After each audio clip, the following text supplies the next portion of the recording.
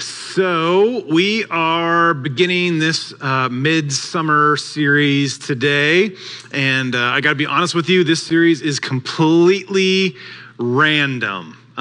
Each week is going to be completely off on its own.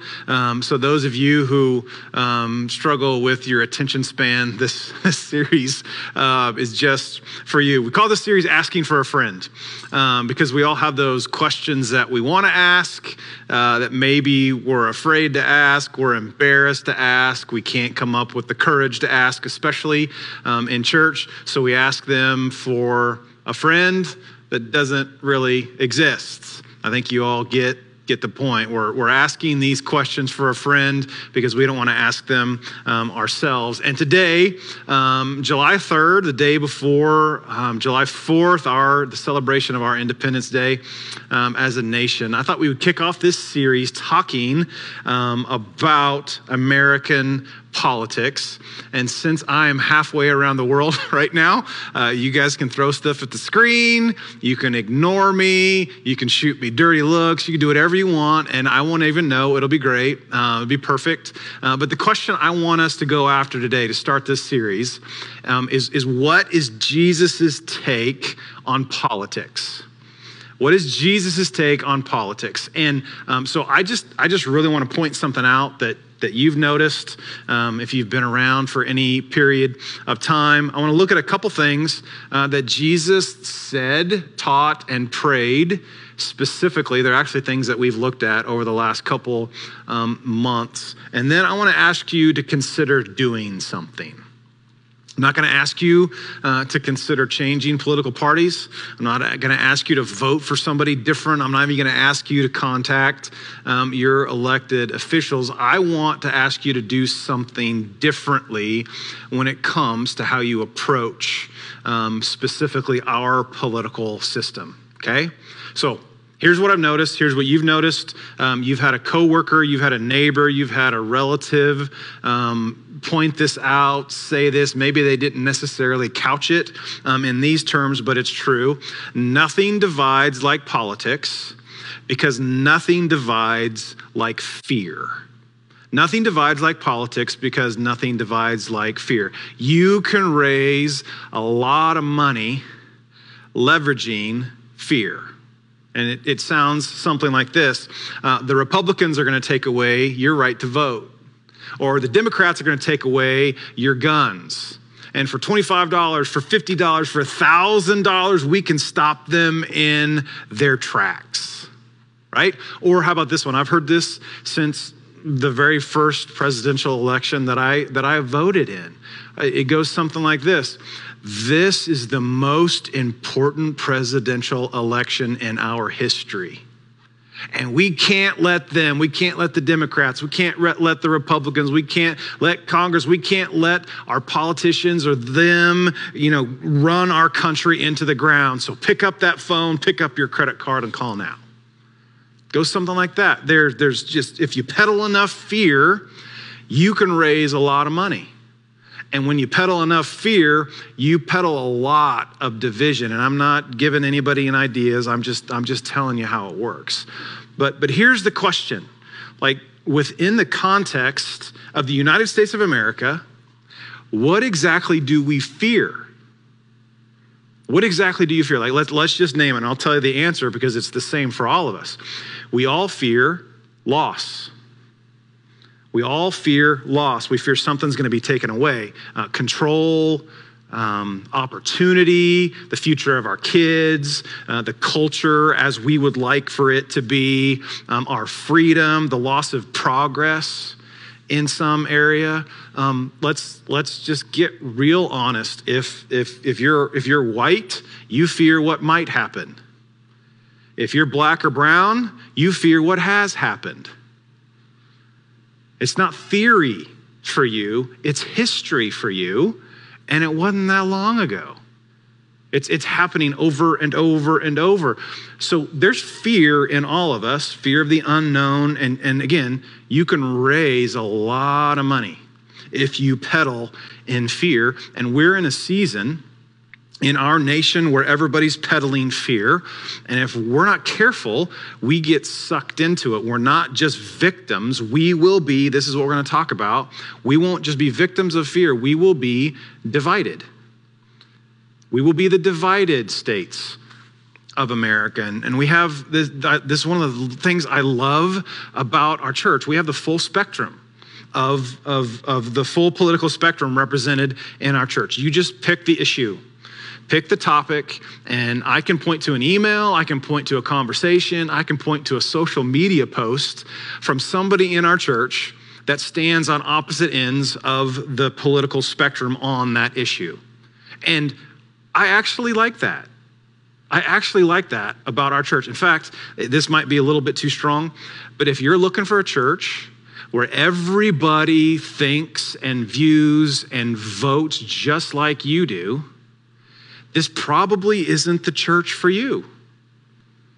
And I hope we're always a church like that. It's harder to be a church like that in today's political climate, but I hope we'll always have that flavor, and here's why. Because when a church has diversity, when a church is represented by that kind of diversity, they have the opportunity to model for their kids, for their neighbors, for their community, possibly for other churches, what it looks like to disagree politically. That's not going away. We're always going to have that. But to disagree politically and love unconditionally. We can disagree politically. Even if you vote on the same platform, even if you vote for the same person, the same ticket of the person sitting right next to you, my guess is there are issues and talking points that you are going to disagree with each other on. But that doesn't mean you can't love unconditionally.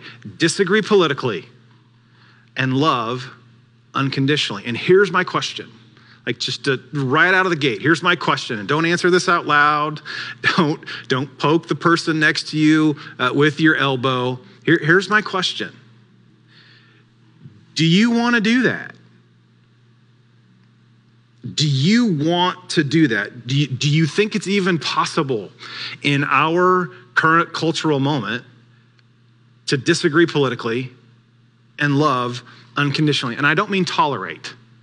I don't mean be nice to people who you disagree with politically. I mean love them. Love them. Let me ask it in a different way. This is a little bit more pointed, kind of goes to the heart. Are you willing to evaluate your politics through the filter of our historical, collective Christian faith rather than create a version of faith that supports your politics? Are you willing to evaluate your politics through the filter of our faith rather than create a version of faith that supports your politics, which is what most Christians do? You've noticed this before. You can be a Republican, you can be a Democrat, but it doesn't matter. You could be an independent, a libertarian, whatever it is, and everybody has a verse from Jesus' mouth that proves that they're right. Republicans are red, Democrats are blue. No matter which one you are, Jesus agrees with you. We do this, and I don't think that's going away until Jesus comes back to clear all of that up. But in the meantime, am I willing to put our political filter behind our faith filter instead of in front of our faith filter? Are you willing to evaluate or possibly reevaluate your politics in light of what Jesus specifically, consistently taught? Or let me ask it this way. Are you willing to follow Jesus when following Jesus creates space between you and your favorite candidate? Are you willing to follow Jesus when following Jesus means there's space between you and your favorite political platform?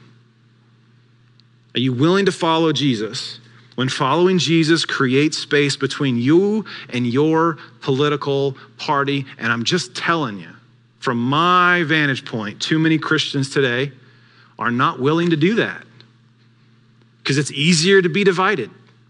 It's easier to spout off all the fear. It's easier to rush to our corners and assume that Jesus agrees with us.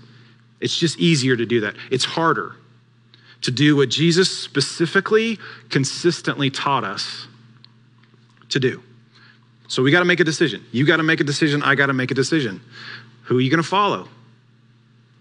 Who are you going to listen to? Who will you ultimately obey? Can you disagree politically and love unconditionally? That's really the question that we're going to get at today. Okay? So, any questions so far? Hearing none, we'll move on. Okay. So, apparently, Jesus saw this division thing coming because one of the things he was most interested in was the unity that his followers displayed. We looked at this just a couple weeks ago towards the end of his life on this earth. He prays, right? He prays for the original disciples, and then he prays for you and I. He prays for those who would believe through their message, the original disciples. And in the first century, the unity that Jesus was praying about, that's talking about Jew and Gentile, rich and poor, slaves and freedmen, military leaders and their soldiers, tax gatherers and those that they collected taxes from, the educated, the uneducated. All those groups of people were represented in Jesus's church back then. But in the 21st century, it's similar to that, but it's not the same. It includes the privileged and not so privileged. It includes the Republicans and Democrats and independents and libertarians and librarians and black and brown and white and beige and married and single. In other words, all of us. He prayed that all of us would be one, which, if I'm honest, like you, to my ears, it sounds impossible. In our culture, it sounds completely foreign to our ears.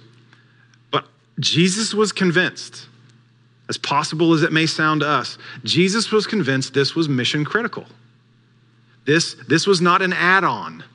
This was not, wouldn't it be nice if the church would get along? No, it was absolutely imperative to Jesus, which means we should become intentional about ensuring that there is unity in local churches, that there's unity in the church, because this is what Jesus prayed for. And do you remember why he prayed this? Do you remember why he prayed this? I want to show you this just again so we're all on the same page. He prayed that his original disciples, he prayed for them, he prayed for us, those who would believe through their message. And then he says this in John 17:21.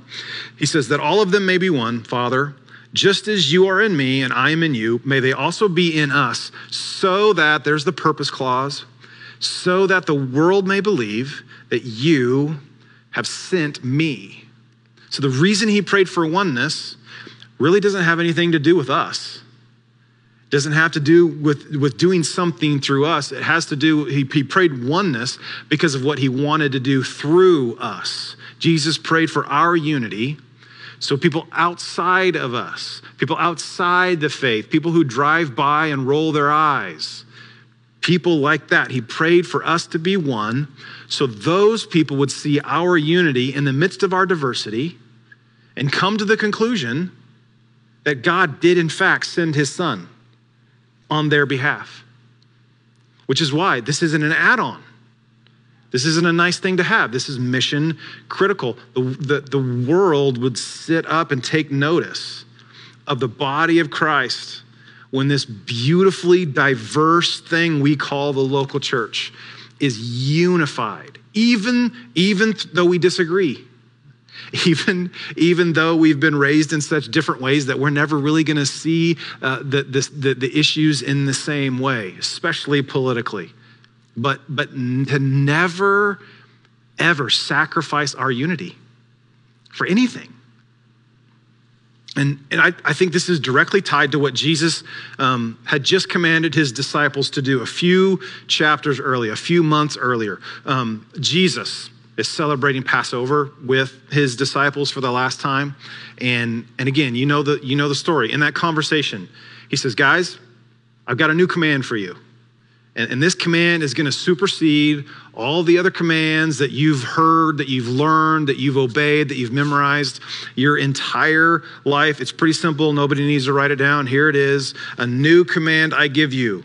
Love one another, to which they could have said, Jesus, that's not really new. But Jesus wasn't done. Here's the clincher. As I have loved you, so you must love one another. That you aren't the model. Jesus is the model. I'm not the model. Jesus is the model. Our political leaders, our military leaders, our religious leaders, they're not the model. Jesus is the model. He's the standard. And he said, I've modeled this for you, and now I want you to go do this. And this wasn't a new suggestion. This was a new command that he was giving to his followers. And again, it's not even really about us. This isn't just like Jesus' prayer for unity. He says, the reason I want you to love each other as I have loved you is not so you all get along and everybody agrees and there's never any conflict. That's not the reason. He wants us to love each other the way he's loved us because, next verse, by this unique kind of love for one another, even though you're not like one another, but because of this unique kind of love for each other, everyone will know that you are my disciples if you love one another. Jesus wanted us to love each other as he loved us. He wanted us unified, not political unity, unity of purpose, unity of mission. He wanted us to love each other so much, be unified so much that the world would understand that God loves them and that God sent a son. God sent them a savior, just like we know he sent us a savior. And Jesus was saying to his original disciples, I think he's saying to us, that your unity doesn't revolve around your culture, around your politics, around your language, the bits and pieces of everybody's individual worldview, how you do baptism, how you do communion, how you sing, what time of the day you meet. The core of what you're unified around is how I've loved you. And that's how I want you to love each other. Be unified so that, love each other so that. There's a reason that Jesus wanted us to do this. So here's the thing. And you're all very, very intelligent, smart people, so you know this. So let me just say it anyway. Your candidate, my candidate, our political party, the political platform that you vote for or you stand for, they win or lose based on how the citizens of this country vote on a specific Tuesday every 2 to 4 years in November.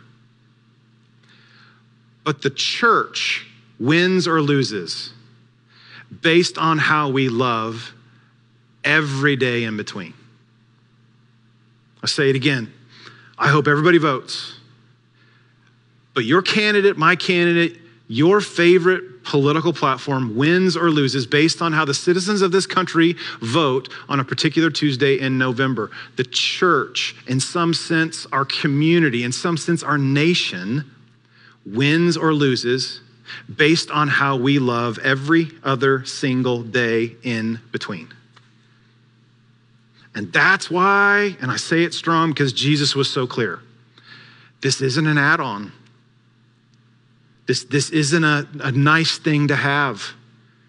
This isn't something that we should give a little bit of time to. We can't allow anything or anyone to divide us. Why in the world? Why in the world would we take our cues from mere mortals? Why in the world would we allow ourselves to be divided over politics? Listen, throughout our oh so short history as a nation, and it is very, very short, both political parties have gotten it wrong at some point. During our oh so short history as a nation, leaders from every political party have gotten it wrong. We've had some good leaders, had some bad leaders, but there has been moral, ethical, legal failure from every side of the aisle. And then there's this, we forget this. During our oh so short history as a nation, several political parties have turned out the lights because their party is over. I mean, come on, are there any Whigs in the house today? Any Federalists with us today? We're so short-sighted. There are political parties in our short history as a nation that were so adamant about certain things, and they no longer exist. So here's the question. Why would followers of an eternal king allow ourselves to be divided by temporary ones? Why would followers of an eternal king allow ourselves to be divided by a political platform or system or leader? Why would we allow ourselves to be divided by lesser kings? And here's what's probably even more embarrassing to me than that. Why would we allow ourselves to be divided by fear? Jesus' most often repeated command was fear not.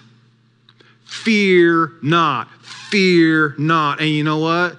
So many of us are so afraid of something potentially, maybe out there in the future it might happen. You know, let's just pause for a moment and think about the context in which Jesus said, fear not. On one side, you had the Jewish religious leaders who couldn't wait to arrest him and kill him to shut him up. On the other side, you had the Roman Empire who would perform the execution.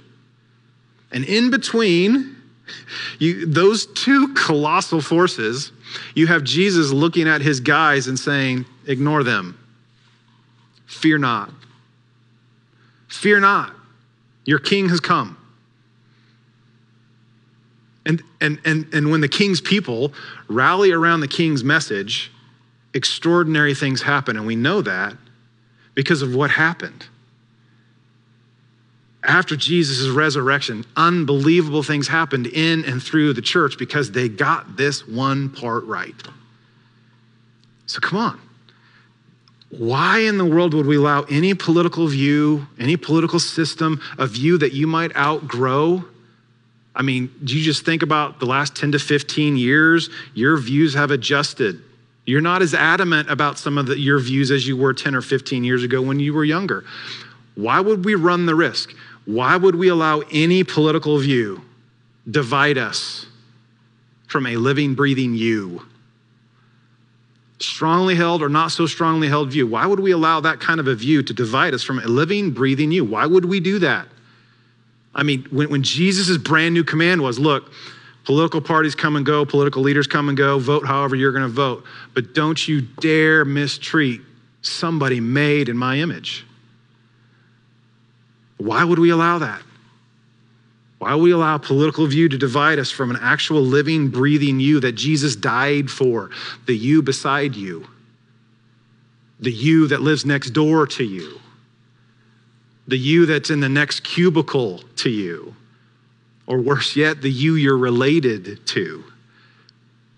Why? Come on, this is common sense.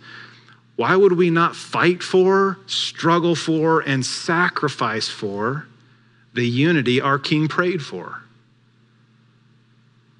Why would we not do that? Because it was the unity of the church that got the attention of a pagan world. It was the unity of the church that eventually the empire responsible for crucifying Jesus, that eventually embraced him. So, again, don't answer out loud, just you and your own thoughts. Do you want to do this? Like, do you want to do this? And I don't say this much, but I can say this with confidence. This is God's will for you. This is God's will for us as a church. This is God's will for every church, because this is what Jesus commanded and this is what Jesus prayed for. Do you want to do this? And if you do, I want to make two suggestions. Two things. Maybe you've never thought about praying this before, but I'm going to ask you to pray for what Jesus prayed for. I want you to pray for oneness. Pray for oneness. I'm going to give you a little prayer here in a minute. Not the best prayer in the world. It's short. It's memorable. You may want to take a picture when we throw this up on the screen. But I'm actually going to ask us all to pray this out loud in a minute because I believe this is God's will for us. Okay? Here's the prayer. Heavenly Father, make us one so we can influence many. Heavenly Father, make us one so we can influence many. This isn't about church growth. This isn't about getting more people in a building. This is about the universal big C church. Because Jesus prayed, if they'll stay on this one thing, if they'll stay one, the world's going to know what I'm up to. If they'll pursue unity, the world's going to pay attention and they're going to look up. So I want you to pray this for our church. If you're from a different church, I'd love for you to pray this for your local church. I think you should pray this for them. Heavenly Father, make us one so we can influence many. This was the prayer that our Savior prayed just hours before he died. This is what he wanted protected, even more than his own life. He wanted this protected. So let's just get started, okay? Let's pray this out loud together. You ready? Here we go. Heavenly Father, make us one so we can influence many. One more time. Heavenly Father, make us one so we can influence many. Hope that's a prayer that you continue to pray over and over and over again. That's the first thing. The second thing, for some of you, this is pushing it, but sometimes I think we need to be pushed, okay? Number 2, look for an opportunity to love unconditionally someone with whom you disagree politically. Look for an opportunity to love unconditionally someone with whom you disagree politically. And if you're going, well, I don't even really know anybody I disagree with politically, that might be the problem. Like, you might be living in an echo chamber, okay? Let me just say this. I'll push a little bit more. That's why you haven't learned anything in 15 years. That's why you're so convinced you're right and you just can't understand. I just can't understand how anybody could believe that. Well, you just made a confession. There's something you can't understand.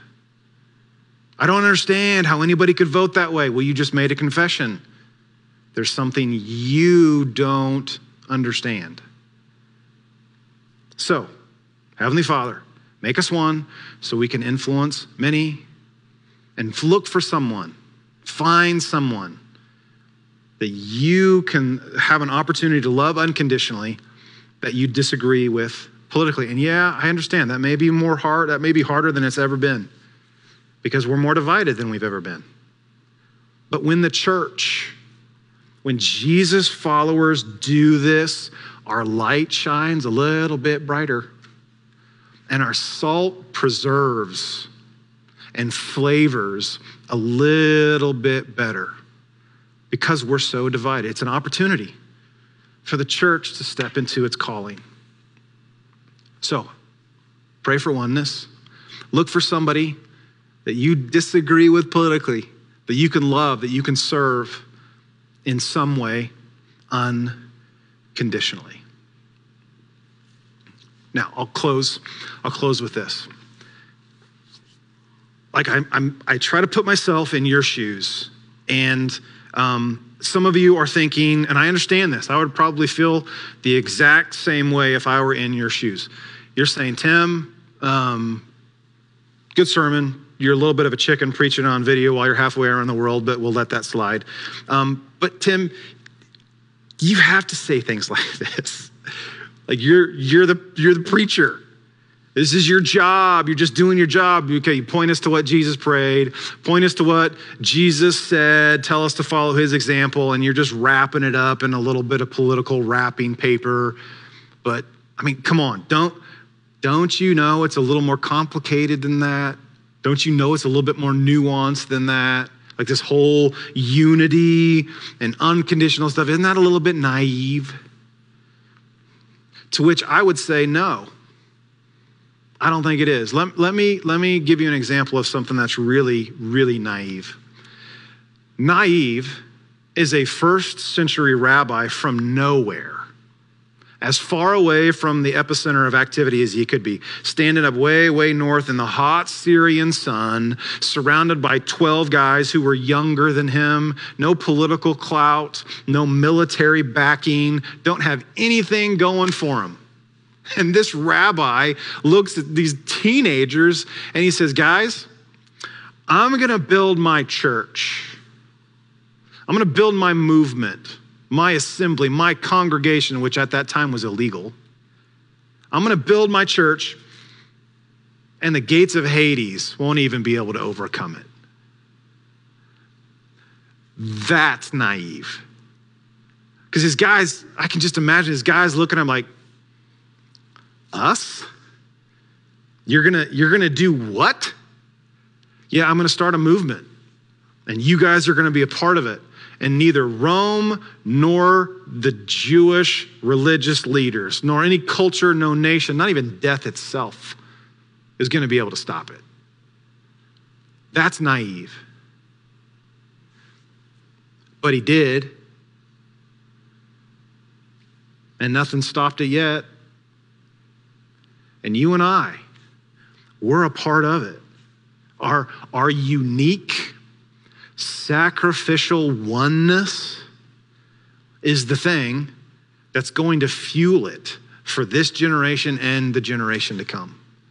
And at this point in the history of our nation, we should be taking our cues from Jesus more than we should be taking our cues from anybody else. So disagree politically. Love unconditionally, pray for oneness. Disagree politically, love unconditionally, pray for oneness. Disagree politically, love unconditionally, pray for unity. And most importantly, don't miss part 2 of Asking for a Friend next week.